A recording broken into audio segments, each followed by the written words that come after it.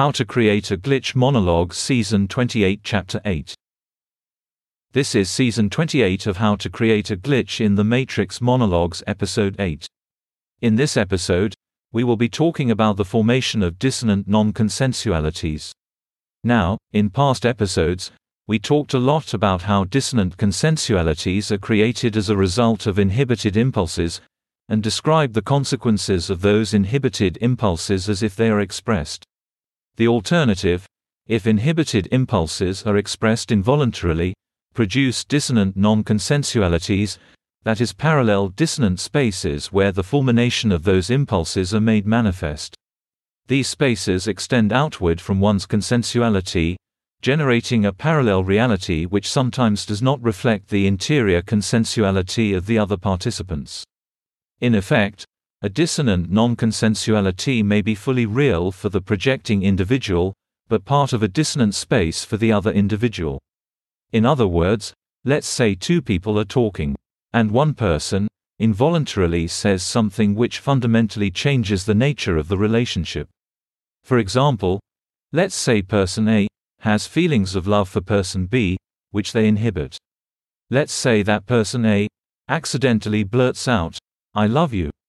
The emotion produces a dissonant space whereby the projection of person A, namely that person B, reciprocates the feeling, may not be a true representation of the consensuality of person B.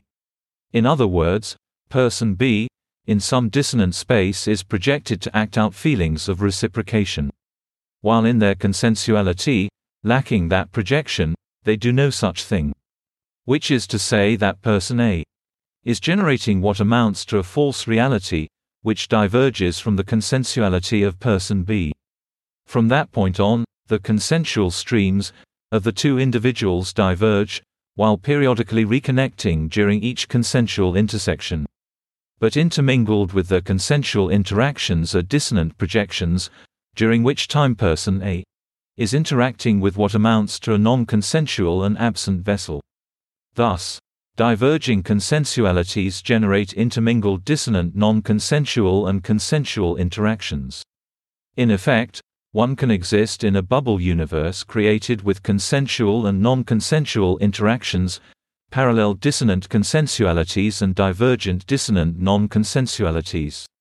A combination of these produces mobility within the parallel, converging and diverging streams of experience.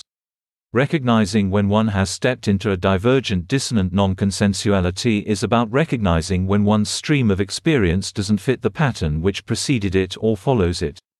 In effect, one can identify the consensual components of an exchange by identifying when the other's action is consistent with directness, which is reflective of historical parsimony. As parsimony will always determine what stream or path is remembered by the majority. Parsimony will typically choose the path which possesses the greatest quality of directness, that is, the one where impulses are expressed. That's the end of the podcast for today.